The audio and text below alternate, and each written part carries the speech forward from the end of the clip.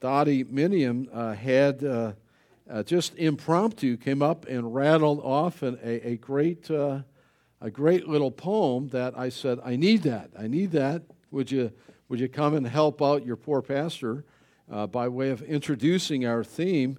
She's not so sure about it. She's a little bit nervous about it. She didn't even prepare for it.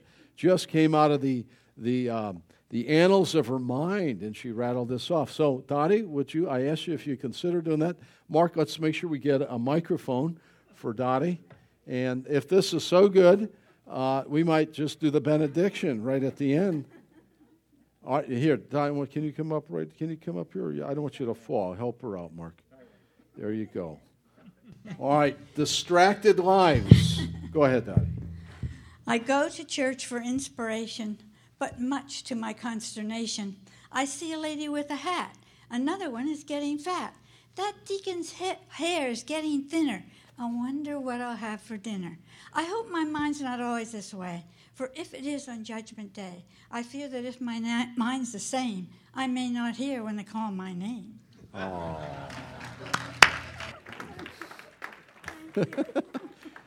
Now that's not bad, is it?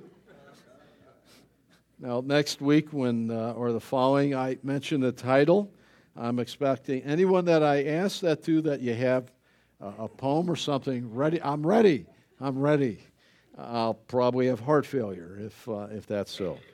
Thank you, Dottie, so much. That introduces Distracted Lives. We're going to look in Dr. Luke's wonderful gospel account this morning, and we're going to wrap up chapter 10. It's a very familiar section of Scripture, Mary and Martha, the account. And I submit to you there's probably much more here, as God's wonderful, inexhaustible Word always is, than what you may have thought about when you hear about the sisters Mary and Martha. It's a powerful message, and hopefully I'll try and do the exposition justice as we merely scratch the tip here and ponder the glacier. Take your Bible, look at Luke chapter 10. Let's read the account, verses 38, just 5 simple short verses.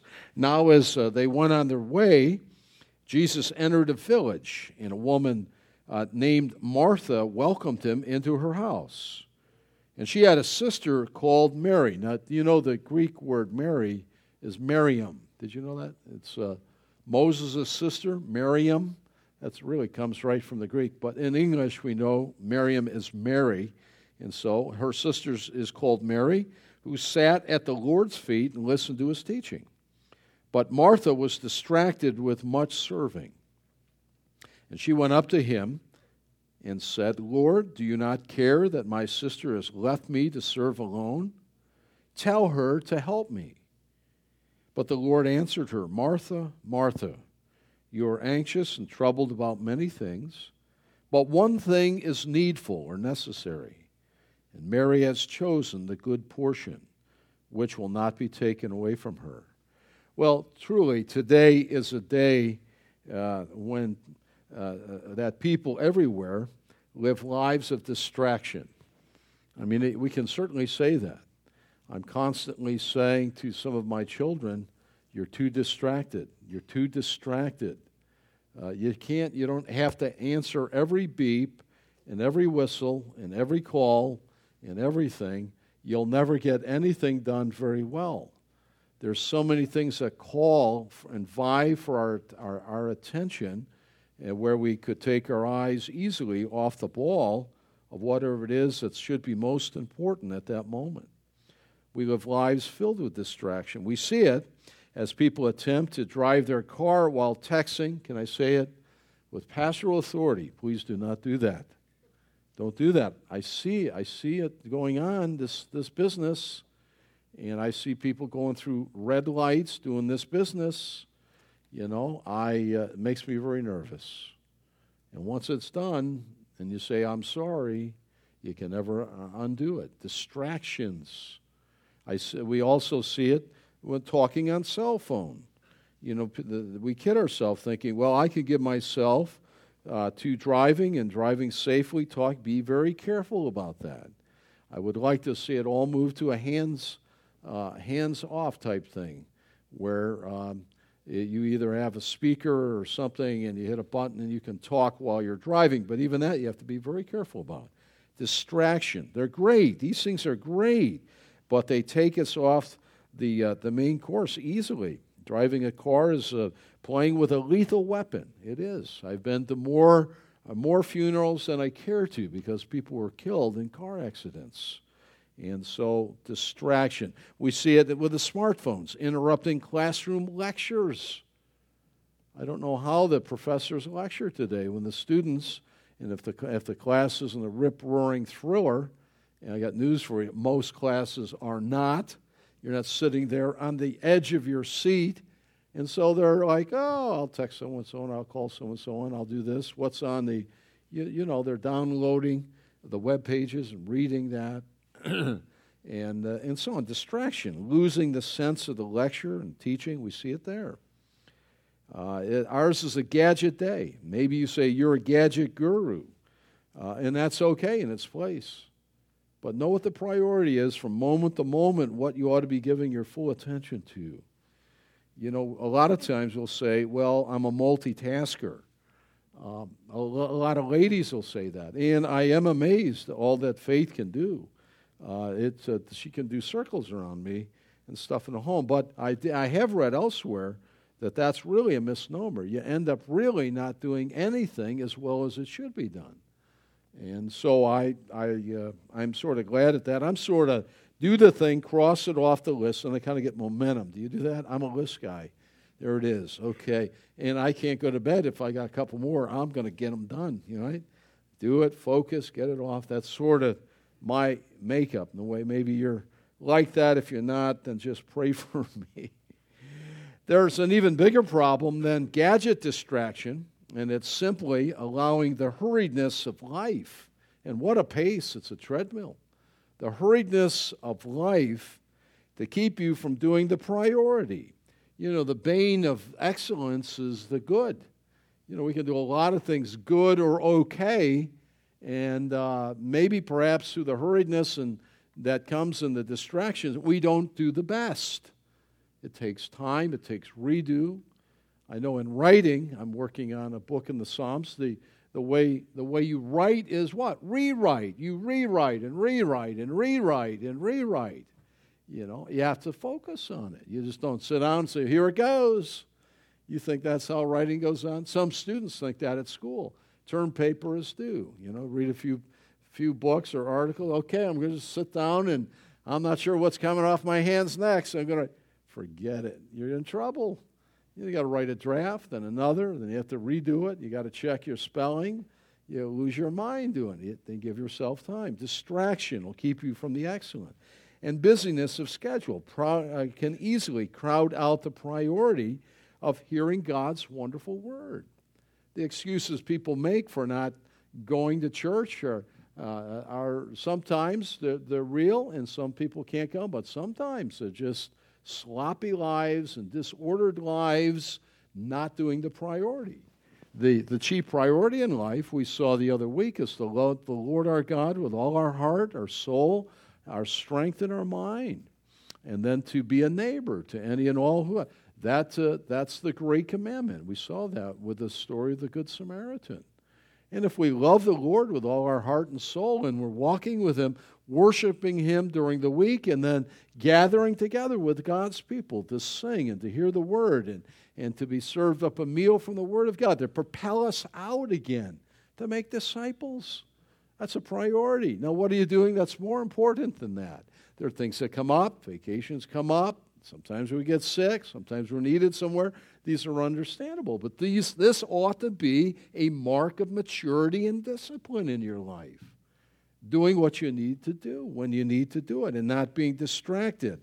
That means you get to bed early, you get up early, you ask the Lord to prepare your heart. You deal with all of that kind of thing. Did you know then that even your service for the Lord Jesus, the ministry that God has given to you, because He's given us all gifts, your service for Him can even be a distraction to fellowshipping with Him. Busyness, and That's the order of our day. Well, the Lord is in the final months of his life. We saw a few weeks ago, he set his face toward Jerusalem.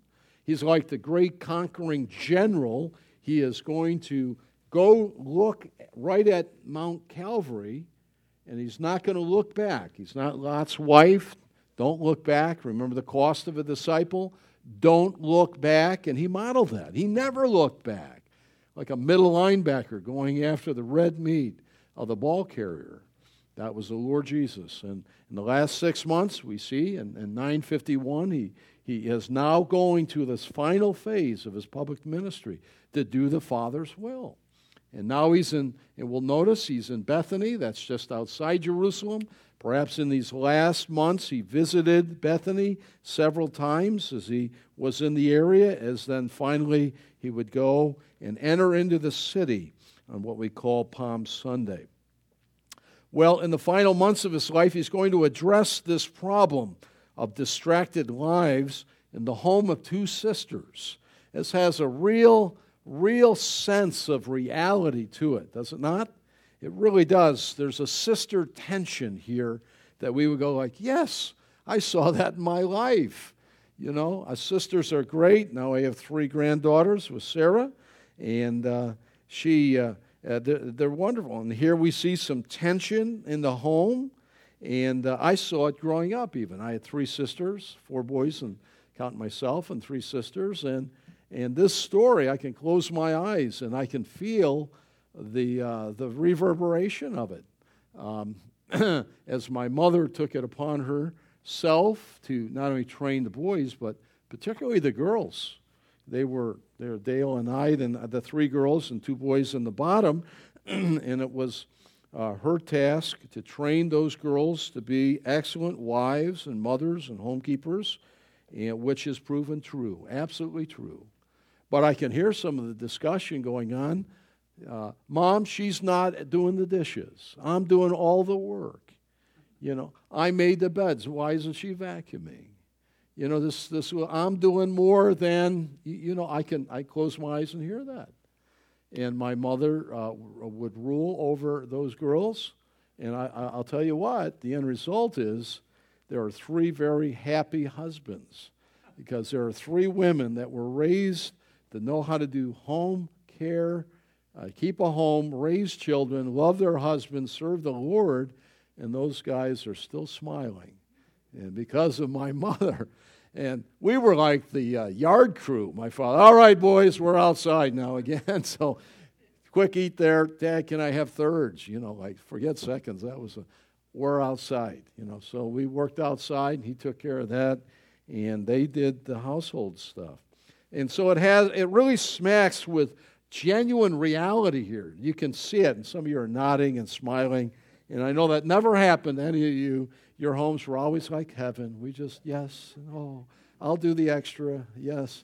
I'll take the trash out. I'll scrape the pots where it was burned on it, even if it takes an hour. I'll whistle while I work, right? Yeah, right. Yeah, that didn't happen. And it didn't happen here. You know, somebody wrote a book based on this and called us, and I love the title, maybe you read it, Having a Merry Heart in a Martha World. That's not bad. Having a merry heart in a Martha world. Wow. Well, I believe this account further develops the lawyer's response about wholehearted devotion to the Lord. Remember, what's the great commandment? The Lord said, what does the Scripture say? What's the law say? Love the Lord your God with all your heart, your soul, and your strength, and your neighbor as you do yourself. He went on to explain what the latter meant there with the Good Samaritan. Be a neighbor to anyone that has a need.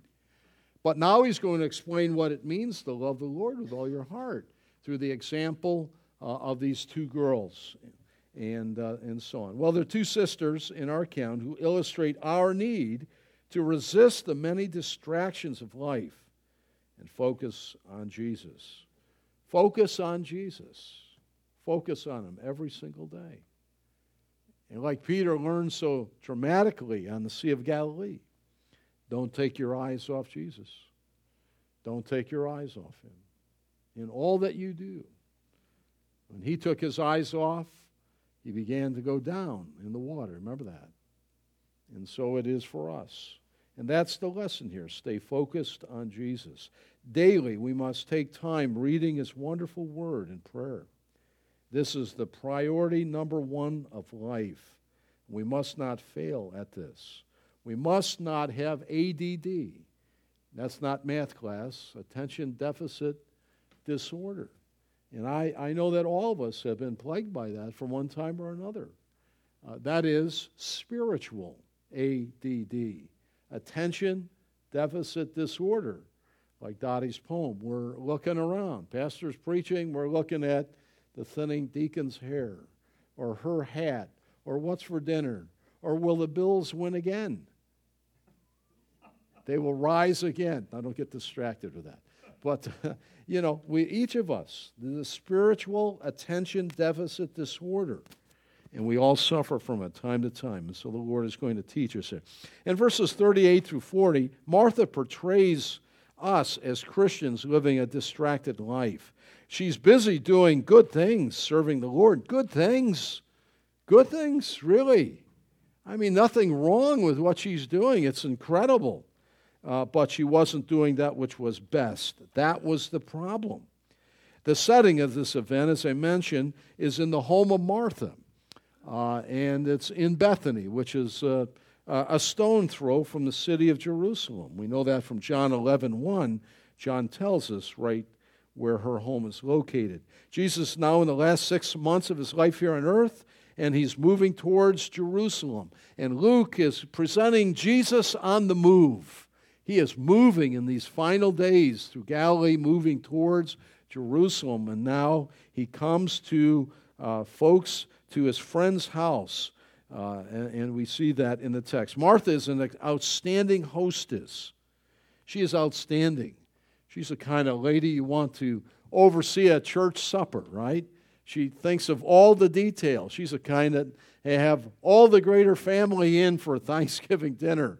And it's going to be done right. I mean, everything is going to be to the nines. Faces, I'm not sure what that means, but to the nines. She means it's done right, I guess, even in detail. That was Martha. She's a great hostess, and it's a gift from the Lord.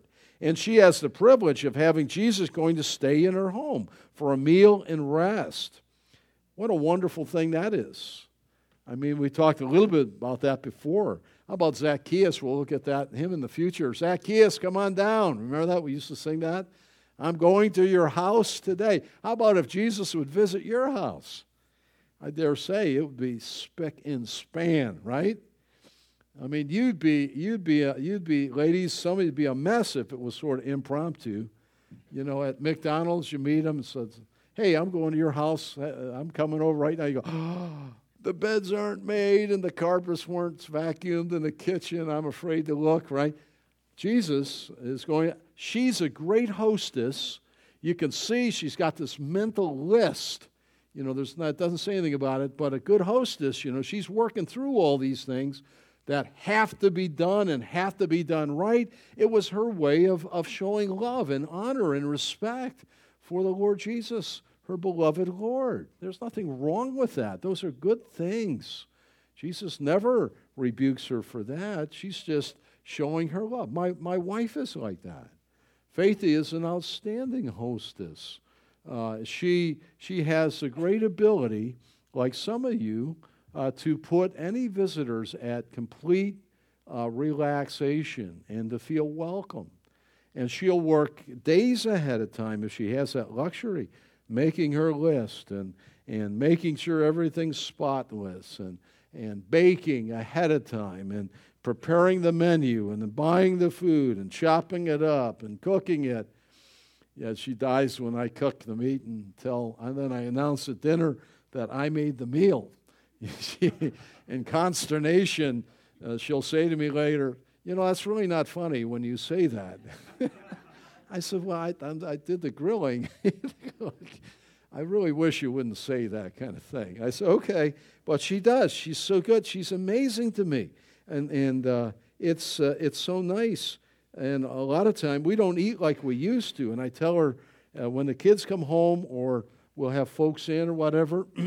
I really enjoy that because I eat like I used to eat when the days gone by, and not just, hey, what's left in their salad or something. And I don't mind that. I don't need to eat like I'm a middle linebacker anymore. It's half my problem for those first years. And so I like that. But she is a Martha to the T, and yet she has a heart of Mary. And so I see Faithy in this. And it's a way how she communicates her love for me or for whoever she might have been. It's very tangible, you know, and I so admire her for that.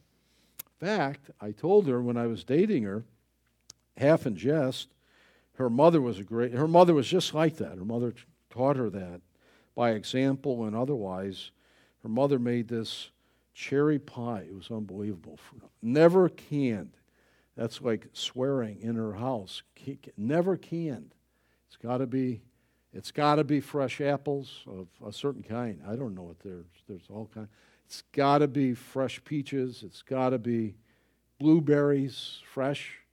Now, I didn't grow up that way. My mother, she had 7 kids. We opened the can and filled the pies. Get them out. We got 4 of them for dinner. You know, like. But and I told her that, and she got visibly sick. I mean, that stuff's bad. You're not going to live long. You know what's in that stuff? I don't know. It tastes good, and I ate it with ice cream. Who cares? You know. So I told her when I was dating, you probably shouldn't tell her this, but I said, if you learn to make that, it was peach pie with a crumb top like your mother, I'm going to marry you. Yeah, it's one of those things you just sort of say. And she didn't show any response. I don't know what she was thinking. Maybe she thought, I'll never have that guy. I don't know. I like to think the best, but I'm afraid to ask what she was thinking. But she did. I came down there, and there were some pies. Like, you know, life is tough. But, man, if you go home and have some blueberry pie with vanilla ice cream, I mean, it's a fallen world, but I'm sure we're going to eat this stuff in heaven. Anyway, I got off. Faithy is like Martha. Martha, she's a doer. She's showing her love. She's busy serving that way. You get the sense of that. Cooking, cleaning, baking, all that, serving, cleaning up after. Her mind, and number 2, it must have been racing down her mental to-do list. She's got all this to do and then that. And as she was busy in the kitchen, the Lord Jesus was in the living room teaching. She's in the kitchen. Jesus is in the living room. But Jesus is not alone. There are others in there, probably Lazarus. But her sister is not in the kitchen. She's in the living room. And she's kneeling, she's sitting at the feet of Jesus. That's where Mary is. And listening and taking in and learning as our Lord, the master teacher. Nobody ever taught as Jesus did. Oh, I wish we could pipe into heaven and hear him preach. Wouldn't that be something? Spellbound. I've heard some great preachers in my life. A number of them are in heaven already. And I have benefited from their godliness and their exposition, and it's helped me grow in grace. And I've often remembered a lot of things that they have said. I've forgotten a lot, but I remember a lot. But none of them would ever preach or teach like Jesus. We are simply servants and stewards of the teaching that God has given to us. And to hear Jesus teach, wouldn't that be something? We could have our audio department. Jen, can you call up heaven? We want to hear. The Lord teaching even in heaven. And you know he will teach, and we'll be ever learning in heaven. Well, there she is. That's the problem here. A storm, number 4, was building in Martha's heart. One of those great Buffalo winter storms. It was kicking up all sorts of dust in her heart and so on. As Jesus continued to teach, Martha became increasingly agitated until the storm cloud was going to burst. I mean, there were going to be body parts everywhere and angry words coming out of this godly woman's mouth. There was nothing wrong, again, I'll tell you, with what Mary was doing. Her attitude. It was her attitude that was the problem. And that's the thing that often we fail at, right? We can do good things, and we can do them for the wrong reason. We can do good things and fail with our mind wandering down the wrong avenues of thought and completely lose the blessing. We can give to the Lord's work and not give for the right reason and lose all the benefit of it. We can teach a Sunday school class and be very busy in the things of the Lord, do it maybe for the wrong motive, do it in a sense of self-pity. No one else will do it, so I'm doing it, and so on. And we fail at that, even though God may have gifted us in areas of serving, teaching, administrating, whatnot, right? And do it for the wrong reasons and lose all the benefits at the bema seat of Jesus Christ. So here comes angry words going to come pouring out of her mouth. Well, Martha was guilty of at least 3 sins. At least 3. Let me enumerate. The first one on your sheet, she was distracted. The Lord Jesus is in the other room. He's on his way to death. He's not going to be around that much longer. She's trying to show her love by using her gifts. She's, in the Lord's words here, she was distracted with much serving. Now, that not only happens in a church. Do you know that there are a lot of outstanding Christian, let's call them vocational Christian workers, that struggle with this? You don't know it. Some of you do somewhat. But a mission field can be an incredible place where this kind of stuff goes on. Think of what kind of strength and calling it takes for someone to take the gospel into a third culture. It takes a very strong person, a strong will. Wimps do not make it.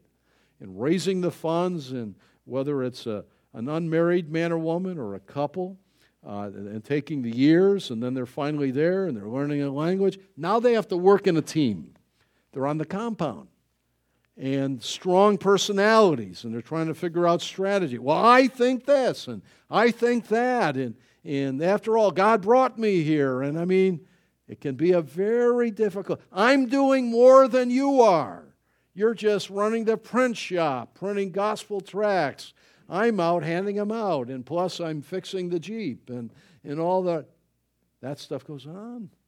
It does. Busy serving, but not doing the priority. It happens in a church. It happens in a home. It happens. It does.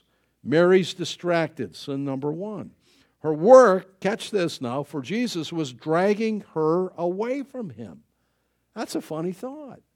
I'm serving the Lord. I'm showing my love. And it's dragging her away from fellowship and worship and hearing his word. It happens.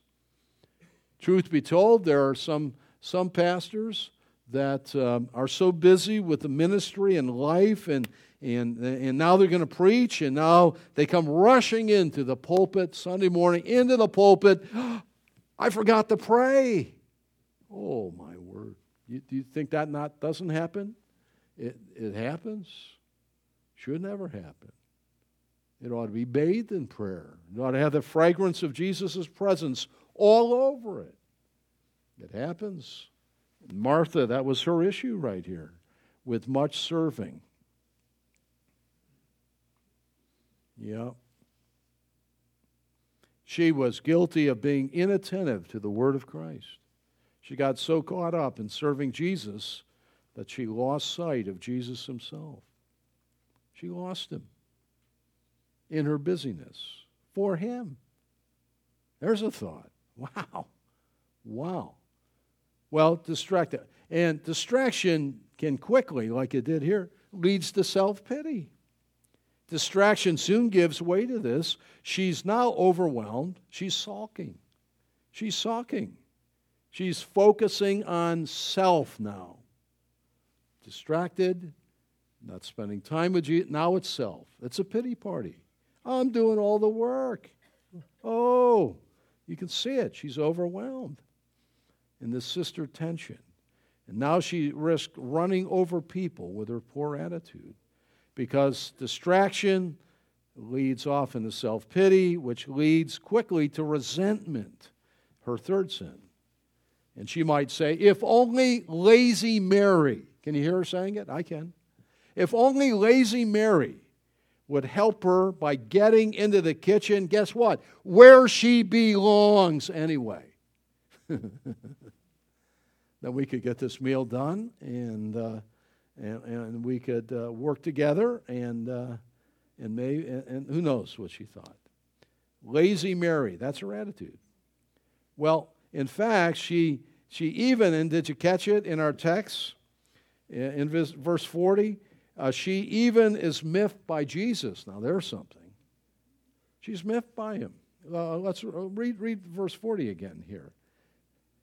Here's Mary speaking. But Mary was distracted with much serving. She went up to him, that's Jesus. Can you see her?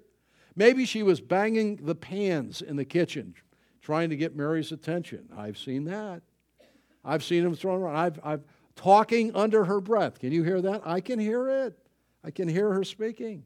And now she just, it's a cloudburst.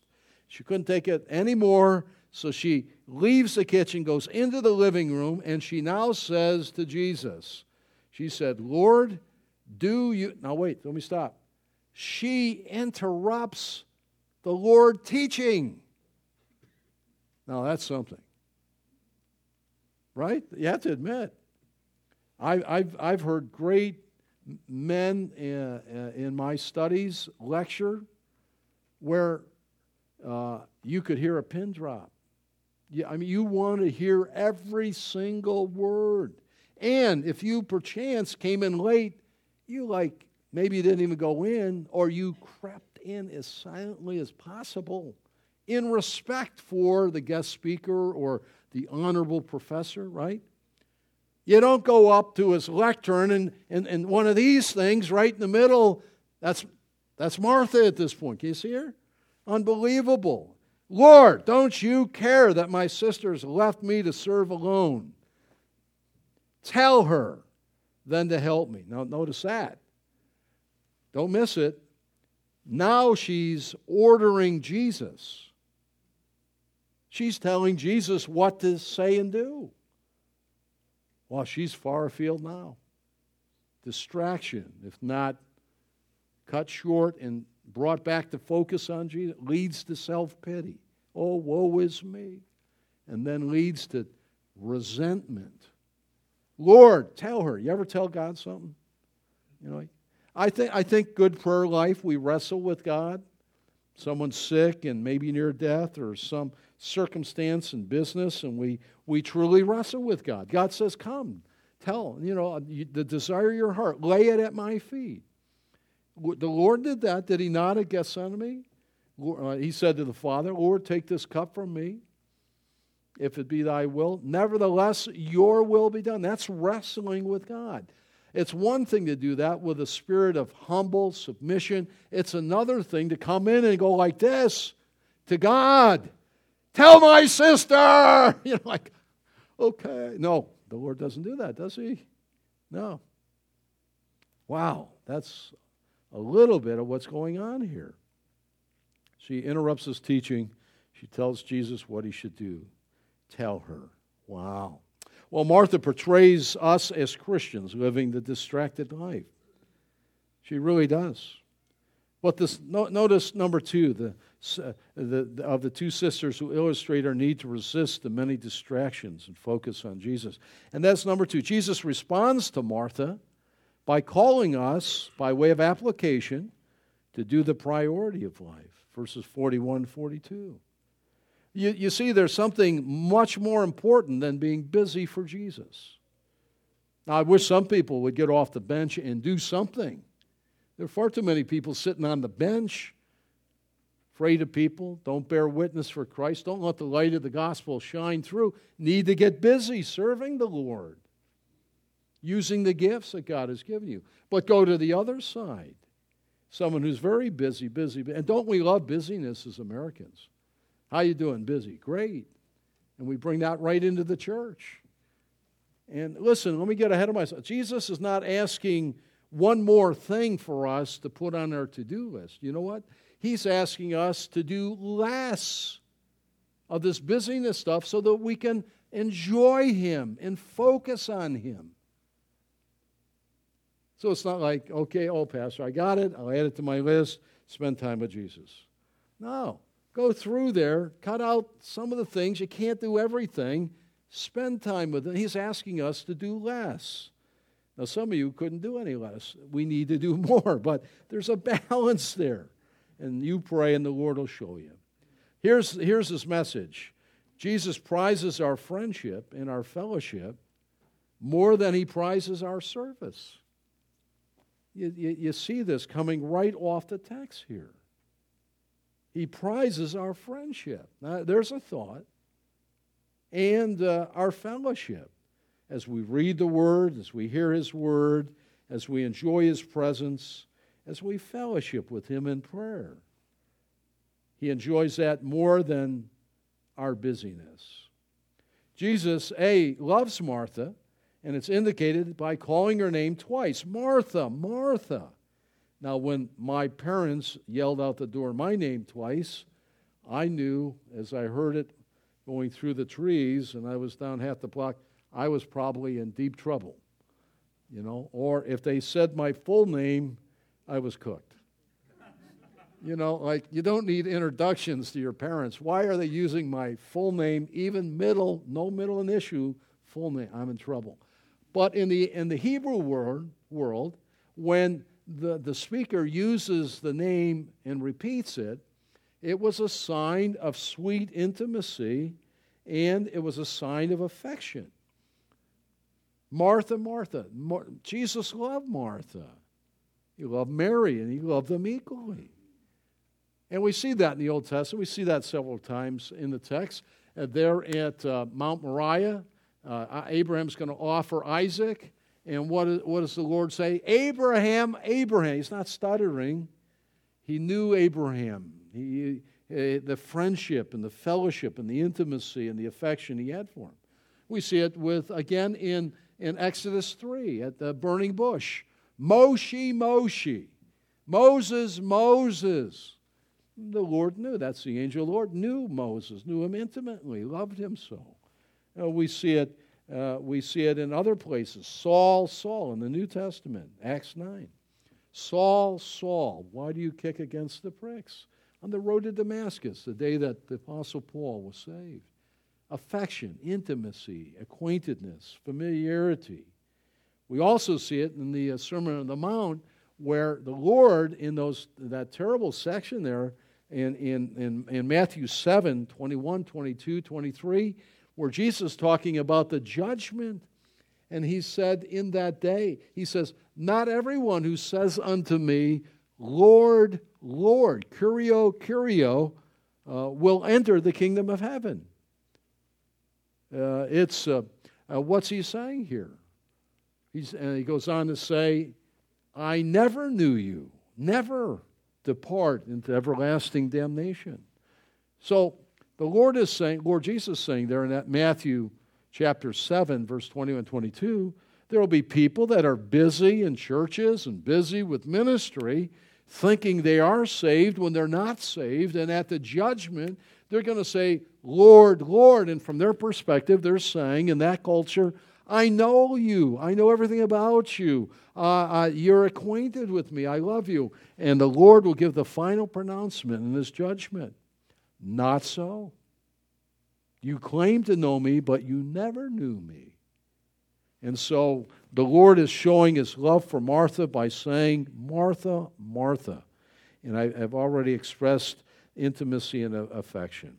He tells her that she was anxious about many things, and don't we easily get that way? Good things for sure, but not the best. The bane of excellence is the good. We fill our life up with the good, not the excellent, then we miss the mark through distraction. Notice what Jesus did not say should be done at this point when Martha confronts Him and stops His teaching. He did not take sides. Do you notice that? You know who is on the Lord's side? He didn't say, I'm on Mary's side, I'm on Martha. He didn't take sides. Second, He didn't send Mary back to the kitchen. Hey, you, hit the kitchen. It's hit the locker room. Yeah, I had that in sports. Hey, Sabolsky, hit the kitchen. No, He didn't do that either, did He? Nor did he tell Martha to be more like her sister. Oh, I wish you'd be more like your sister. Parents sometimes do that, don't they? Why can't you be like your brother? Oh boy, don't ever do that. Don't compare like that.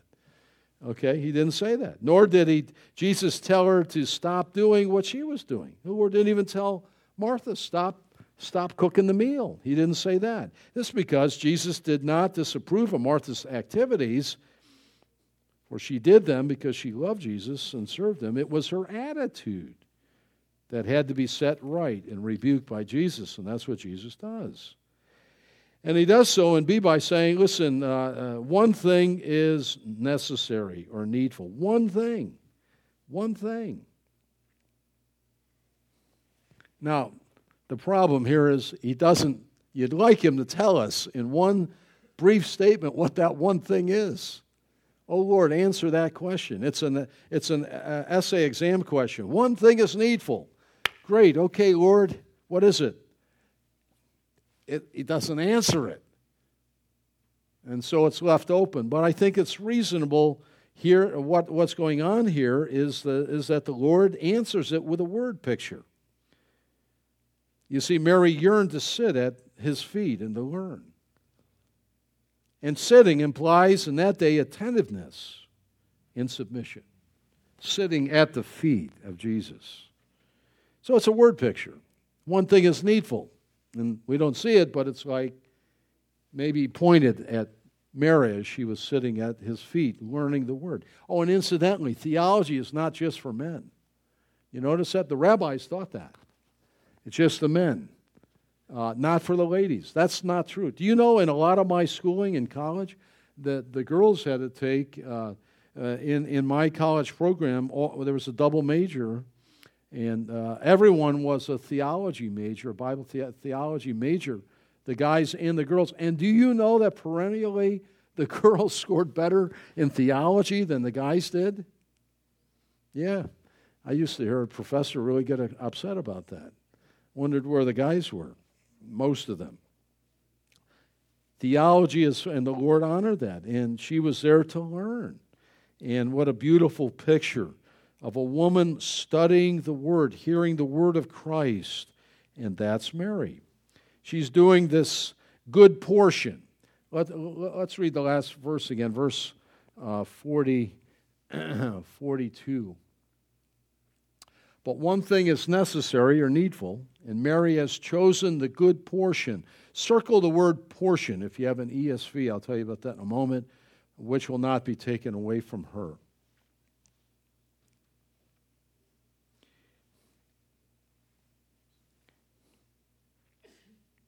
You see, Mary yearned to sit at his feet and learn. I already said that. And see, doing this is the good portion. And portion here means it's the word for meal. You see, Mary, while Martha was in the kitchen getting the meal ready, in the word here, and it's the exact word in the Greek for meal, Mary is in the living room feasting at a sumptuous banquet of the Word of God. And it would never be taken away with her. It wasn't physical food. It was spiritual food. It's going to nurture her and grow her in ways physical food, as good as it may taste, will never do, could never accomplish. Mary was feasting on God's Word. And this should be one of our highest pleasures in life. Have you come to that point where you hate to see your quiet time in the morning, if that's when you have it, end because you got to get on doing other things? Just one more chapter, one more verse, or you just love feeding on the Word of God. Jesus said, man doesn't live by bread alone, but by every word that proceeds out of the mouth of God. The feasting upon the Scriptures, the sitting at His feet and hearing. That's the excellent. That's the one thing necessary or needful. And that's what Jesus meant when He said that. Well, in His closing days, it would be far better to hear His every word, than to occupy oneself with serving. Wow. For Jesus, you see, would not be that much longer with them as He made His way steadfastly to Jerusalem to die as the only sin offering that God ever gave for you and for me. You see, supper could wait. You ever have that at home? We're going to wait on supper, boys. It's a little bit delayed, and for growing boys, those are hard words, amen? Amen. But Mom, I was ready to eat, starving. And my mother would say more than once, as her boys would clean the refrigerator, slow down, boys. There's more where that came from. What do you mean? It's delayed an hour. Yeah, your father's an hour late. Oh, we're going to die. Jesus is saying here, supper can wait. There's something more important. That time is short, for soon he would no longer be with them. You see, the one thing that was be needful is for them to hear what Jesus had to say about the way of salvation. And the key image here that we all need to walk away from here is the image of seeing the disciple of Jesus sitting, feasting at the feet of Jesus, hearing the Word of God. That mental image, if it is true that a picture is worth 1,000 words, is more powerful than a simple, succinct statement of what is the one thing that is needful. Well, lessons for our life will be done. Number one, we must daily develop the discipline. It should be discipline of sitting at the feet of Jesus. It's a discipline. I'm sorry to tell you that.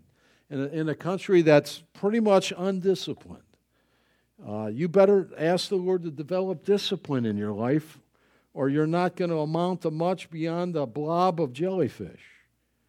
You got to have discipline. Personal grooming habits. As a boy, I wasn't quite sure why we had to take a bath once a week on Saturday. You got to learn discipline. Discipline. You got to brush your teeth. More than just before the dentist appointment? Yes, every day. You've got grooming habits. Hang up your clothes. Keep your room clean. Get your study. When you come home, you do your homework. Then when you go out for sports, you do what the coach says and give it 110% discipline. Well, the same thing is true in the Christian life. I love Ken Hughes' book, Disciplines of a Godly Man. It requires discipline. And I can't tell you when that time should be daily, but I know if you are not carving time out to meet with the Lord, open His Word, study it, memorize it, and to come before Him on your knees. We need that on your knees. We pray standing a lot, but we need those times on our knees because it humbles us. And last time I checked, we all need that, don't we? It's a posture that demonstrates humility, and I need every bit of that I can possibly get. So Jesus said, go into your room, shut the door, okay, and then get down on your knees and pray. It takes discipline. Now, you can do it. And some of you have done it, and you love it, and it's the best part of your day, and so on. I love talking to Greg's, my son-in-law's father. He's a surgeon, general surgeon, he's nearing retirement, and he told me about 6 months ago that now at this point in his life, he's more convinced than ever. He really wants to be used by the Lord, and realize it's going to take more time with the Lord. And though he's in the OR very early in the morning, his resolve, and he asked me to hold him accountable as he gets up at 4:30 and spends over an hour in prayer, mostly in prayer, and then in his Bible reading before he gets dressed to go to the hospital. Now, there's a man that has come to understand in a very powerful, dramatic way the importance of the priority. I'm not saying every one of you should get up at 4:30. I'm not saying that. Don't miss that. But I plead with you, open the book, study it, and your life will be forever changed. I know it's what the Spirit of God changed me in my life. It is. It's through the Word of God. Discipline, sitting at the feet of Jesus. Number two, sit at His feet and devour His teaching. Devour His teaching, since there's no more important meal. We all love Philadelphia cheesesteaks, don't we? turkey dinner with all the trimmings. I get ready for that for a couple weeks, and but there's no greater meal, greater than any and all of those kind of meals, than devouring the Word of God. I mean, after all, as life begins to grow weaker and we become more frail, if the Lord doesn't come back, it's going to be the Word of God that you've hidden in your heart. That's the thing that will carry you through. I've had several surgeries, and before they give me the gas, the anesthesiologist was going through, I guess legally, had to read a bunch of stuff. You may not come through this and that, giving all this stuff. It almost scares you to death. I just cut him off. I said, Doc, I don't need to hear that. I trust the Lord. He says, okay, you got to sign here. So I signed. Todd, I don't know if you do that, but he said, okay, you look okay. I said, I'll just sign the thing. If I go home, that's better yet than if I get a titanium hip again. Right. So, but what I do when I'm laying there before they give you the shot where you're like, I don't care about anything anymore, that's good stuff too. That is really. That's off the record. But I mean, I'm sitting there and I'm going through Bible verse after Bible verse after, and it just fills my heart with joy. I wasn't reading the Wall Street Journal. I wasn't reading Sports Illustrated then. I wasn't thinking about my dear family, thinking about my church family, but I was meditating about my Savior and His wonderful Word. Now, if I went to the bank and there's nothing there, I'm in trouble. Some of you be in trouble. I'd start now on that. All right, number 3. Don't allow your service and busyness for Jesus to cause you to neglect Him. Don't lose Him in your busyness. We're all guilty of it. Let's admit that. I'm guilty of that. But let's be more determined than ever to have a Mary's heart in a Martha's world and not lose Him in the midst of all that. Number 4. We do not have enough time to do everything. Have you come to the realization you don't have enough time to do everything? There are a lot of good things you could do and give yourself to. So could I. I could be busy 28 hours of the day, and so could you. Have you realized that? So choose wisely. So what do we do with that? Throw up our hands, jump off the bridge? What do we do? No, choose wisely. It's like that Indiana Jones. Remember that? What was that? Where the cup, choose wisely. Which is the carpenter's cup? How many of you know what I'm talking about? Yeah, oh yeah, I thought somebody did, yeah. And choose wisely. And we need to do that properly. Lord, help me to order this. I feel like I'm going 1,000 directions. That's wrong. I'm distracted. I'm soon going to be filled with self-pity. And then I know I'm going to have resentment. Lord, forgive me for that. And that's maybe where you are. And we need to say, Lord, clean out the garbage in my heart so that I love only you. Number 5 and last, perhaps life's many distractions have kept you from coming to Jesus. Maybe you're here and you're just filled up with activity. No room for Jesus at all. You need to realize that there's only one name given. That's the Lord Jesus. All have sinned and come short of the glory of God. There's only a heaven. There's only a hell. Wide and broad is the way that leads to destruction, and many are on that path. The wrath of God will be poured out. You must be in Christ. You must receive Him as your Lord and as your Savior. He is more than beautiful. He is altogether beautiful. Altogether lovely in a manly, godly way. He is the Savior. He is the shepherd. He is the Lord of the church. Come to Him and be saved today. You need to say, Lord Jesus, be merciful unto me, a sinner. A sinner. Well, distraction. So what did you get today? Well, Pastor said, I can't text while I'm driving. If that's all you got, I better quit now, right? Don't live a distracted life. The point of Mary and Martha. May we determine, Lord, help me to live a Mary life in this Martha world. Let's stand and be dismissed. Father, thank you.